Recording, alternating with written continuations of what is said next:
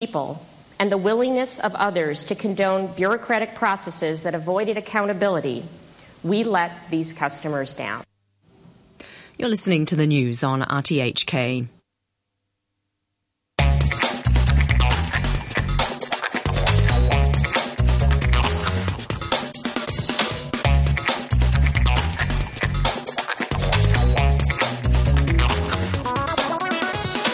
Good morning. Welcome to Money for Nothing. I'm Brian Curtis. Well, the ECB goes below zero to try to wake up the economy. GM fires 15 executives over its ignition scandal, as you heard there in our news. Also, mainland media outlets slam Apple and Microsoft, and JD.com, the number 2 e-commerce site in China, rises to a new record in New York. We'll also be taking a look at Wall Street generally, where the Dow and the S&P set some new all-time highs. But the story of the day appears to be the ECB and its chief, Mario Draghi. We decided on a combination of measures to provide additional monetary policy accommodation and to support lending to the real economy. So, among other things, what did they do? The rate on the deposit facility was lowered by 10 basis points to minus 0.10%. So the ECB is the first major central bank to use a negative rate. Policymakers also lowered the benchmark rate to 0.15% from 0.25%. And Mr. Draghi was unusually candid when he spoke to many of you out there, many of you savers, who don't like rates at zero. We think it's a significant package. Are we finished? The answer is no. The concerns of the savers should be taken very seriously. When we say savers here, we should have clear in mind, these are people who have saved most of their lives to provide for their retirement. These are people who signed insurance policies with insurance companies, and they see the value of these insurance policies going down. So these concerns are serious. And here the answer is that the interest rates will go up when the recovery will come back, when growth will come back. The recovery isn't finished. The recovery is low, as I've said many times. It's fragile, it's uneven, but it's there. We'll discuss this and more with our guest this morning. Among them, we'll be speaking with James Roy of China Market Research on the slackened pace of Hong Kong's retail sales and just generally business in China these days. Also, we'll be talking to sports contributor Danny Hicks about the upcoming World Cup in Brazil. On Wall Street, major indices set records, and the Russell 2000 rallied to its highest level since April. Twitter and Amazon up more than 3%, and China's JD.com was up more than 5% at 25.78. By the way, that is up a third now, a little bit more than that, actually up 36% since it went public just a short time ago. Hedge fund manager David Tepper expressed renewed confidence in U.S. equities, and he is widely followed. And a lot of traders cited Mr. Tepper's comments and Mario Draghi. This package includes further reductions in the key ECB interest rates, targeted longer-term refinancing operations, preparatory work related to outright purchases of asset-backed securities, and a prolongation of the fixed-rate full allotment tender procedures. So the S&P 500 in the end was up 0.7% at 1940. The Dow gained 98 points to 16,836. And the Russell 2000 of smaller companies was up 2%. And the yield on the 10-year Treasury down a couple of basis points to 2.58%. So much of this we'll get to a little bit later in our discussion with our analysts. Also, markets in Europe were mostly higher. The DAX and the CAC were up pretty nicely. The CAC up more than 1%. But the FTSE 100 in London was slightly lower, down 5 points at 68.13. Well, let's take a look at some other top stories this morning. GM found that in an internal investigation, it found what it called a pattern of incompetence and neglect in its failure to recall defective cars. CEO Mary Barra said 15 employees had been fired, most of them in senior and executive roles. In this situation was a pattern of incompetence and neglect.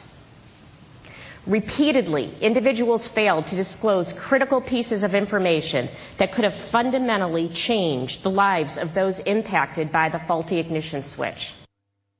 So that's the CEO, Mary Barra. Despite these findings, the report did not tie her or any of the top lieutenants to the recall delay that GM has linked to 13 deaths and 47 crashes.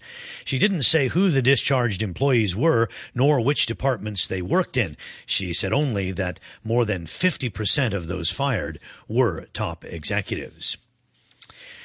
Well, let's say good morning now to James Roy, Associate Principal for China Market Research at CMR. I guess we'll get to James in just a moment, but let's go first to Hans Getty, Head of Investment Asia at Banque Internationale à Luxembourg, SA. Hans, good morning.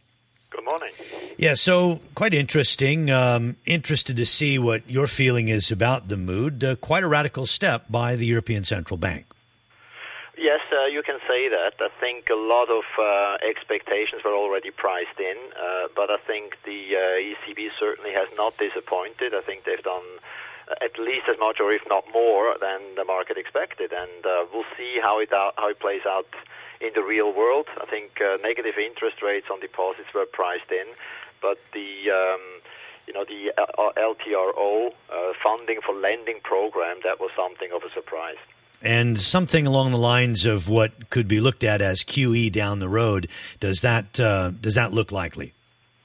Yes, it is. Of course, they have, as Draghi said, they have more tools at their disposal to do more. QE is definitely an option if these measures that were just introduced or going to be introduced just now don't work and don't have the desired effect. Yes, and I think the purchases, if there are asset purchases, will be in asset-backed securities probably rather than government securities.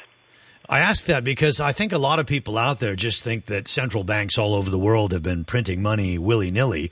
But actually, in Europe, it's been a different story. The ECB has reduced the size of its balance sheet over the past year or two, which runs a little contrary, I guess, to what the conventional wisdom is.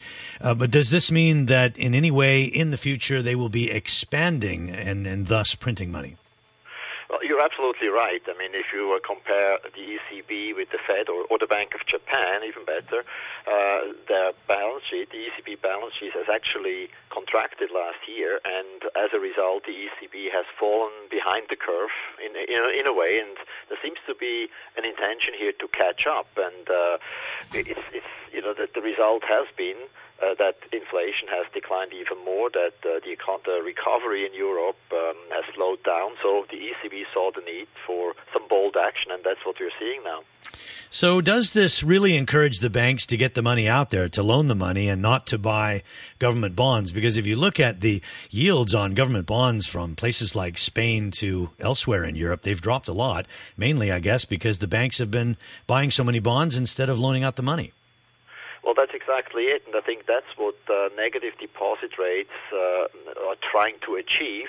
Also targeted LTROs for banks who are willing to lend to the private sector. It remains to be seen. I mean, just to give you an example of a possible unintended consequence of negative deposit rates. I mean, if the banks hold deposits with the ECB and get charged, there's a possibility that banks are saying, well, we're going to pass it on to our clients. And if the clients have to pay, that is actually deflationary because you would actually take purchasing power out of the economy. So all I'm saying, I'm not saying this is the logical outcome, but what I'm saying is that we are in uncharted territory and we have unintended consequences which we don't see right now. Yeah, let's hope those consequences aren't dire. You've got a lot of bears out there, but I think you'd have to say that the mood is somewhat better these days. I highlighted the ECB move and comments by David Tepper, a hedge fund manager that's widely followed. If you look at Wall Street, they actually gained more on his comments than they did on the ECB. As you said, a lot of that was priced in. And what he said was, look, the worries of about a month ago, some of them have cleared. Ukraine seems a much more comfortable outcome than what we feared. And the ECB didn't disappoint. It actually delivered. Well, that's right. We remain constructive for equities, especially as an asset class. You mentioned bonds earlier on, how low yields are.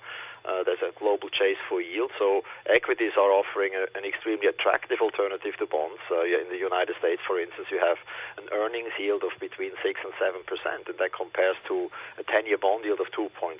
So equities are still the place to be, and in our case at BIL, we overweight European equities, especially cyclicals, which we have been doing for the past year more or less, and that remains unchanged. So another central banker overnight, Narayan Kocherlakota in the United States, one of the Fed presidents, said that rates would stay low for a long time. Does that mean that you would continue to buy equities and perhaps feel comfortable that they still have time to run? Absolutely. You see, the Fed is very adamant about keeping rates low because they see slack in the labor market, which may or may not be there, but the chances are that the Fed is actually easier for much longer than they should be, and that is supportive of equities. So we don't see a reason for a bigger pullback in equities as long as you have an expanding economy and an accommodating Fed. Yes, let's take a look at Asian markets and what you like out here. One of the things you notice these days is the renminbi continuing to fall. One, I guess I would put it to you, is that good for Hong Kong? Well, yeah, it could be. I would say that China obviously has been behind the move for a lower renminbi. I think that's part and parcel of the economic strategy, because the economy has been slowing down, although things are looking a little bit better, have been looking a bit better lately. Overall, we are quite constructive on Chinese equities because, if you look at it, so much bad news has been priced in already and the valuations are low, so we think there's very little downside risk in Chinese equities. I think there's a positive fallout for Hong Kong as well. Is there any spark that you see that triggers this? Because a lot of people have been buying because there's value there. They're so cheap for a long time, and the money's turned out to be dead money. Of course, you can have valuations at a very low level for a very long time, and sometimes you need a spark or a catalyst. It's hard to see where they should be coming from, but there's still a possibility that the economic rebalancing goes relatively smoothly without a big slowdown, and there's always the possibility, of course, that the People's Bank of China may do more in terms of easing. I think there's still a good chance of RRA cut, a triple R cut sometime later, probably this quarter or next quarter. Is the weaker yen yuan helping China's competitiveness? Is it showing up in increased exports? Yes, of course it helps. I'm not quite sure whether it's weak enough to make a huge difference, but it's certainly a factor that provides a tailwind. Okay, so let's kind of wrap up on this notion that seems the mood is not too bad. What would your single best investment idea be at the moment? Well, we remain long equities, as I mentioned. We think that Europe is at the top of the list, but don't forget Japan also. There's a lot of good things going on in Japan as well. We have a central bank which stands ready to act if there's a danger that the inflation target is not achieved or anything. So we have actually a Kuroda put under the Japanese market. We have now a Draghi put under the European market, and we have a Yellen put under the U.S. market. So equities in general remain our best bet, and among those I would think cyclicals in Europe. Okay, Hans, thanks very much for joining us here on Money for Nothing. That is Hans Gerty, and Hans joins us from the Banque Internationale à Luxembourg. Well, the time is now about 17 minutes after 8. First day back after a long holiday. Can tell you about some other headlines this morning. Vietnam accusing China of continuing to ram its boats in disputed waters, and it has aired a video that it says shows Chinese vessels plowing into one of its fishing boats before it sank back on May 26th. Also, IBM has apparently won a big contract for Shanghai Airport. It's a deal that will help planes depart on time. And we wanted to look at falling retail sales. Hong Kong retail sales in April dropping the most or the sharpest in 5 years. Consumption fell 9.8% year on year to 38.8 billion. What does it mean? We're joined by James Roy, Associate Principal at China Market Research Group. James, good morning. Good morning. Is this a big shift in consumer behavior from visiting mainlanders? Well, so it's a few things. It's partly that an issue that's really that's affected the drop as well has been about this time last year, or in April last year, there was a big uptick in buying of gold and in jewelry, and especially in Hong Kong. So it did create a high base effect. But, in addition to that, you're right. You are seeing some differences in consumer behavior where they're choosing to travel. There's an increase, more than 100 million people from China are traveling abroad now. And increasingly, many of them have been to Hong Kong before, and they're looking for new experiences. And the focus when they do travel is becoming less and less about strictly, shopping. It used to be very much shopping-oriented trips. You're seeing much more experiential trips with shopping included on them as well. But increasingly, people are looking to really have sort of a good trip, have a new experience, and go somewhere, like Europe or somewhere else in Asia, and take a lot of pictures, and then do some shopping towards the last few days. So does that fall under services spending rather than, say, retail sales in the statistics? Well, it affects retail sales, where they do go, because there still is shopping there. You'll still see plenty of shopping, for example, in Paris and places in Europe. And then I think you see people, you see really long lines, for example, in European airports for the tax rebates that are offered there. They're very attractive. Are you hearing that mainlanders are going less and less to Hong Kong because of political reasons, or let's say sociological concerns, that they feel that people don't want them here? Well, yes, you do see, a response to, reactions in Hong Kong about, the presence of so many mainland visitors, and there is, a perception that there is of a somewhat hostile environment there towards mainlanders, and you see things like the proposed policy of, reducing the number of mainland visitors by 20%. And there's a sense that, okay, well, if they're may as well go somewhere else. But I think, in addition to that, that's not really the sole reason. I think you also have people who are becoming more seasoned travelers. They've been to Hong Kong many times, and they're looking to go to more different places, and not just to shop. How much of an impact is there on spending by mainlanders of the anti-corruption move, or the corruption drive? Well, versus this time last year, that's there's a similar impact. So I don't think that accounts for the change at this point. That's really definitely dampened sales on the mainland. But still there had been decent sales in places like Hong Kong and Macau. But so the people, I think you have more shopping in places like Europe, as I said, where there are sort of attractive rebates at the airports. One of the other items out in the last day, Prada missing profit estimates, income down 24%. Is it apparent that mainlanders, as part of what your thesis has been, that they're spending less on luxury and more on having fun? That's definitely true. We find in our interviews with consumers that people are less.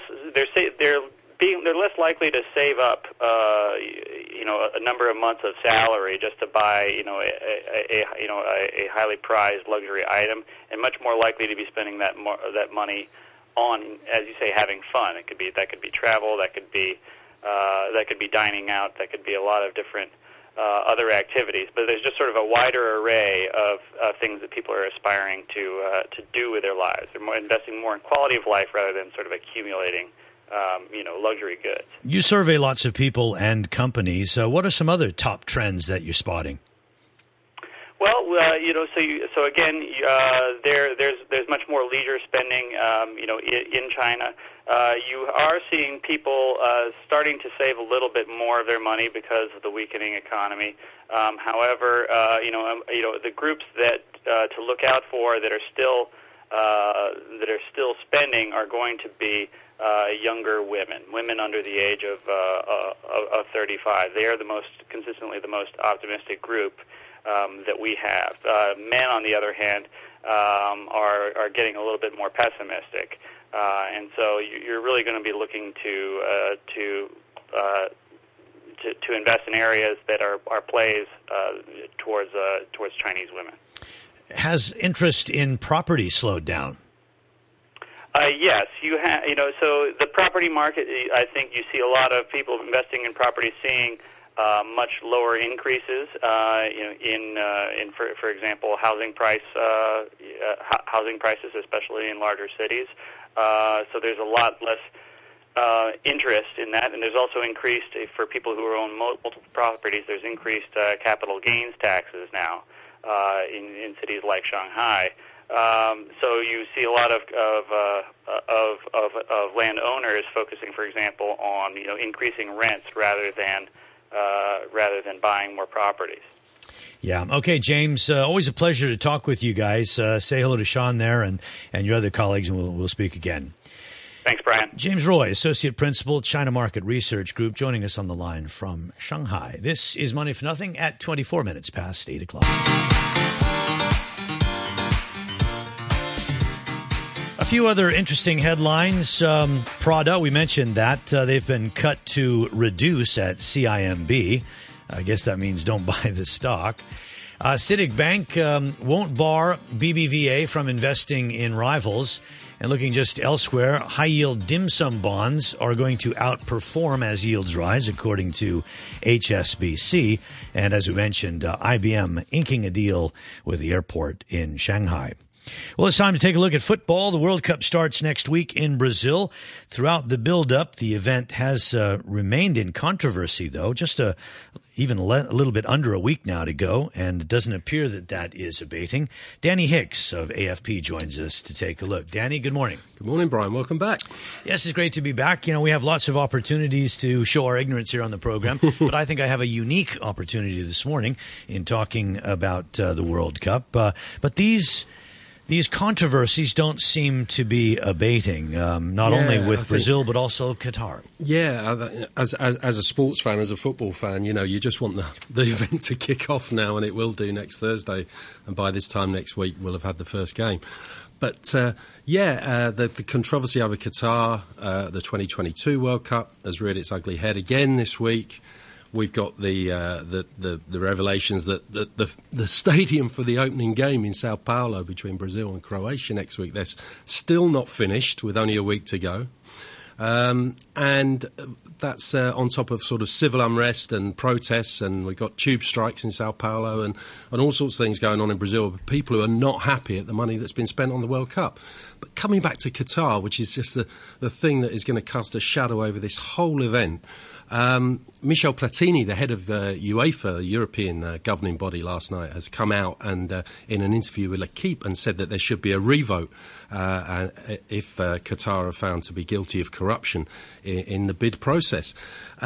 He's the most senior person in football to go down this road, and he actually voted for Qatar during the whole process. But looking at everybody's saying, well, you can't really strip Qatar of it. The money they've invested, it'll open up a legal minefield and all that. Well, we're a business program, so just have a look at the numbers a little bit. What does Qatar stand to lose financially if the World Cup is taken away from them? Well, it turns out it's not a lot.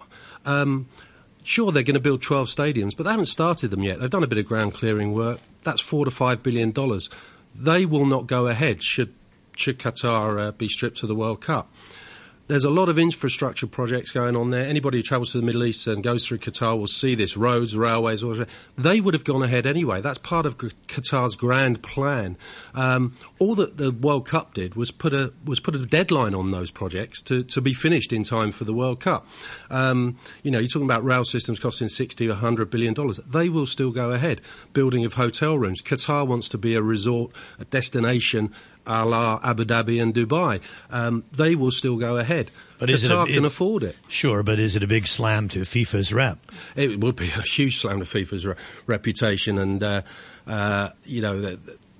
whole bid process in the first place, when they had the 2018 and 22 World Cup votes on the same day, was open to corruption straight away because of countries colluding and saying, well, if you scratch my back and vote for this country for 2018, we'll vote for this country for 2022.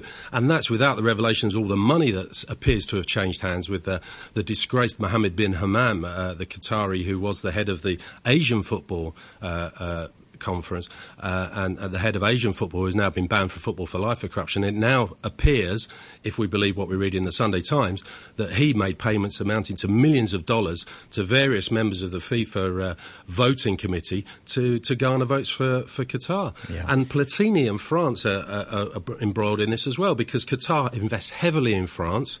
It owns Paris Saint-Germain Football Club, and Michel Platini's son was made CEO of a Qatari sportswear company, a state-owned sportswear company, after Qatar won the 2022 vote. So it seems like the people in FIFA are getting the wagons in the circle a little bit here and preparing for the worst. Okay, let's go to Brazil, since that's at hand. What happens if the stadia aren't finished? Well, there is no plan B, let's put it that way. The fixtures are fixed now. Maybe it's going to be a few people with a ticket are not going to get their seats. I mean, I'm sure they're working hell for leather at the moment to get them finished. But we're hearing things like one of the stadiums in Curitiba, they've only just had the seats delivered from Germany because there was a mix-up with the orders, and they're frantically trying to screw in 26,000 bucket seats into the stadium. One hopes that with this rush on that it becomes safe, because there have been a lot of scandals and controversies and tragedies at stadiums. Well, the stadium in Sao Paulo had another test event last week where there were 37,000 people there, but the previous one a couple of weeks before was a bit of a farce because it rained and the roof was leaking, and, in a brand new stadium, this is not the way to go.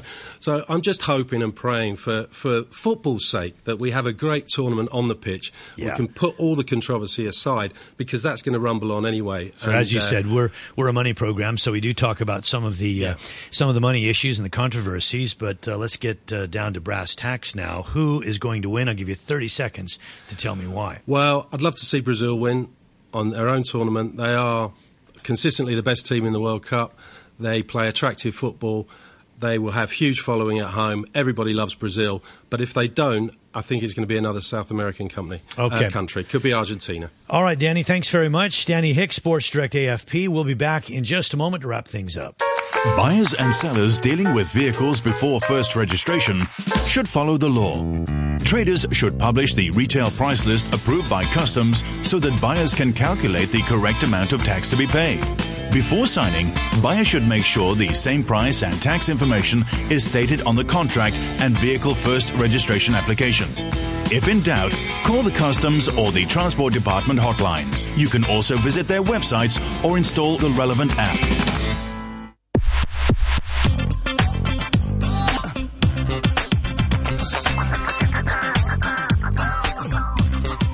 Markets are moving higher this morning. In Australia, we're up 24 points. The Nikkei's up 35 points. That's 0.25%. Good feed in from both Europe and the United States. Weather today, well, looks like cloudy skies with some showers and isolated thunderstorms. Maximum temperature about 32 Celsius, about 90 Fahrenheit. The outlook, showers tomorrow, more showers the next few days.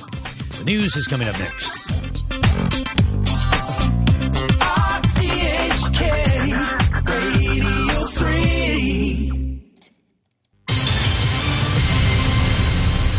The news with Samantha Butler. The Prime Minister of Britain, David Cameron, and President Francois Hollande of France have met President Putin face-to-face for the first time since the annexation of Crimea to convey their concern about Russia's actions in Ukraine. Mr. Putin had dinner with the French president, who then had a separate meal with President Obama, as the US and Russian leaders have not agreed to meet. The BBC's Christian Fraser reports from Paris. David Cameron has